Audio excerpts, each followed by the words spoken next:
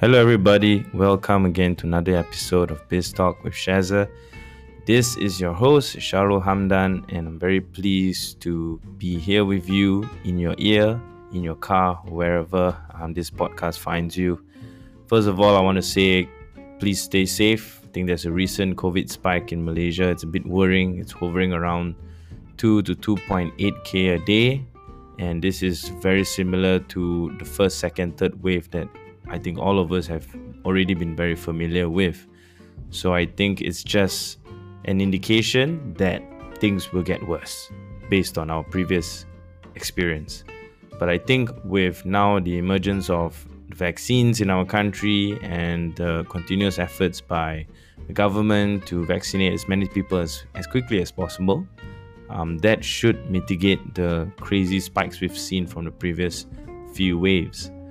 So today's episode, I wanted to talk about trends that may influence certain businesses to pivot in the light of COVID, in the light of an uncertain future, in the light of work from home, in the light of not renting out huge spaces for offices anymore. So all these different things may result in certain trends coming out and certain fads that might interest a lot of business owners looking to invest. And I was hoping to go into a few of them to really dissect which business that came out of COVID will actually be successful once we get out of this COVID situation globally. At the same time, we also discuss whether is this really the new normal? Will we really return to something that was more similar to what we had before 2020, or is this situation here to stay, and hence how that might affect business decisions in the future. So one important business trend that came out was obviously the work from home business boom.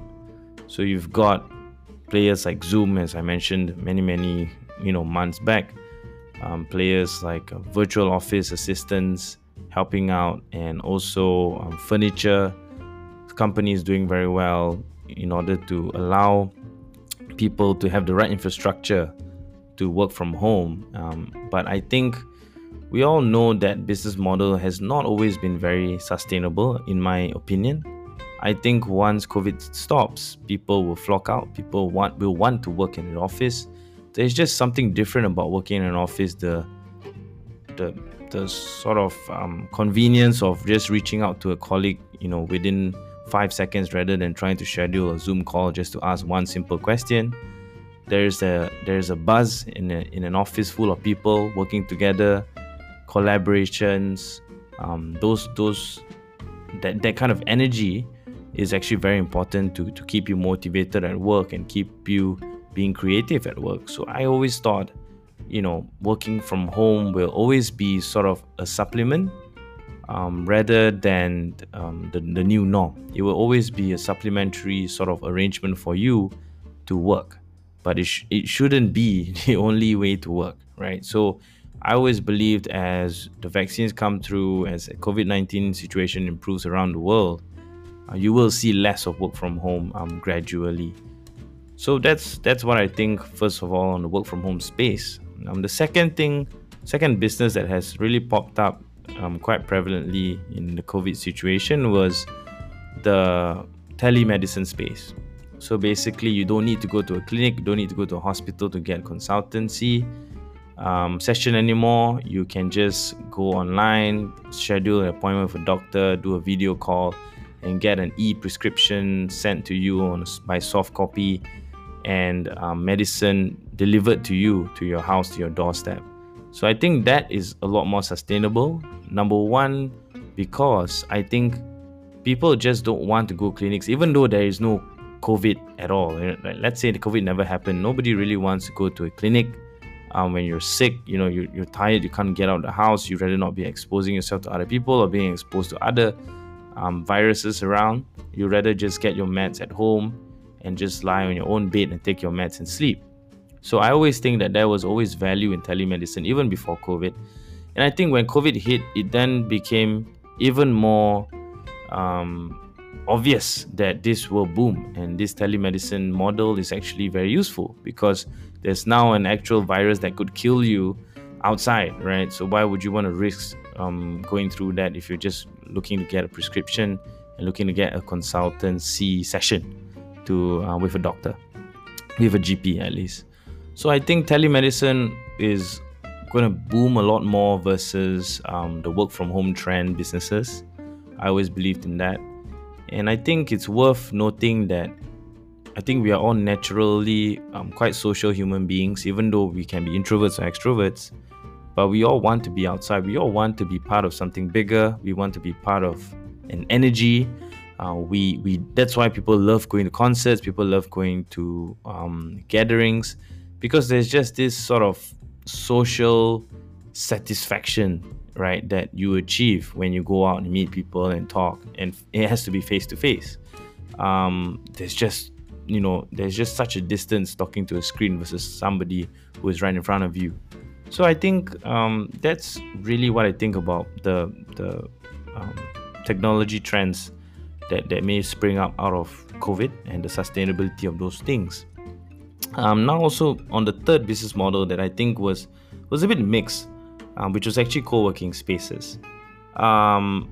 So co-working space, the value add there is that you don't need to fork out a lot of money to rent out a space. You can share a lot of facilities within your office with other companies that may be in that location, and usually you pay less for a much better location, and you don't need to fork out your bills and your Wi-Fi. You don't need to pay different service providers to maintain your tenancy in that place. You just pay a flat fee every month, and you get Wi-Fi, you get coffee, you get a desk. It's basically sort of a package deal, right? And I think COVID actually destroyed that model for a while at the start, because people say, okay, I'm not even going to leave my house. I'm not even going to go to a co-working space, because I'm going to be exposing myself to people who are not even in my company, people who are from different companies. I don't know where have they been. At least if you're in an office of your own company, you can sort of control how they tap in. You can control who gets tested.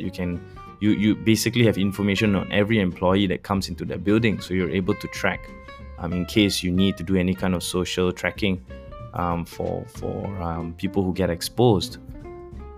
So that was the initial part, that co-working spaces was hit at the start because people just refused to get out of the house. It was a bit too scary.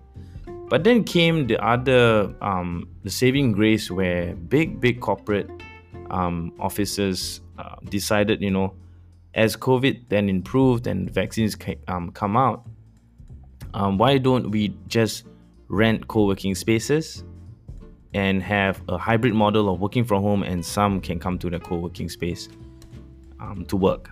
So I think there will be a dispersion from, a huge company owning a whole huge building, having hundreds of employees in a single building, realizing that they can reduce their cost significantly by just breaking up teams into co-working spaces around the city or around the location they are based in.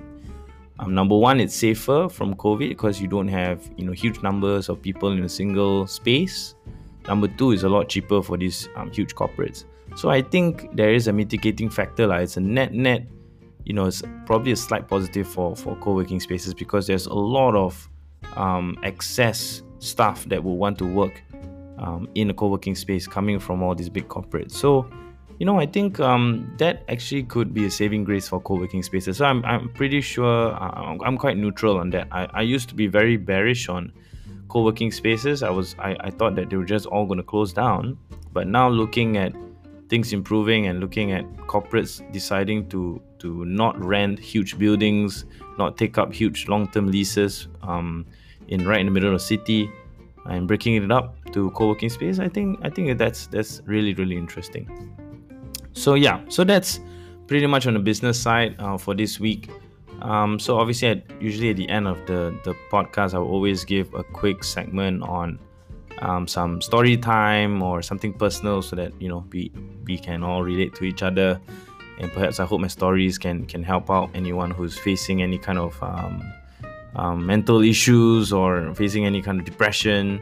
Not that I'm a qualified psychiatrist or anything like that, but I thought I'd just be open and share with you guys. So this week I was thinking a lot about where I came from, and just to share with you guys, I grew up in Bandar Sri Damansara, a place very close to Kepong where I went to school.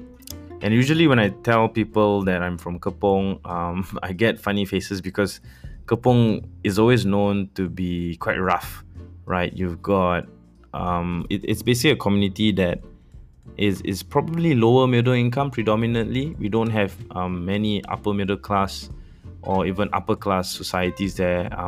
If you don't count Desa Park City lah, which is actually also in Kepong, but 90% of the Kepong area is usually lower middle class, and the schools around there are not private. Schools around there are mostly national schools, kebangsaan schools. So, and you just overall, you just look around the type of restaurants that are there. They're not fancy restaurants. They're very much mass market, very much catering to people who are lower middle income. And as I grew up and as I realized the finer things in life, and I started working and saving up for my salaries and bonuses and all that, got financially more stable, obviously then your lifestyle changes a bit. You become you realize you can afford nicer things. You buy brands sometimes rather than the actual items. You put more value into the brand. And you just try nicer and different things that you may not have experienced when you were younger, growing up in places like Kepong. But recently I've been going back to Kepong, going back to Sri Damansara to really find out more, not really find out, but just to experience and get nostalgic sometimes.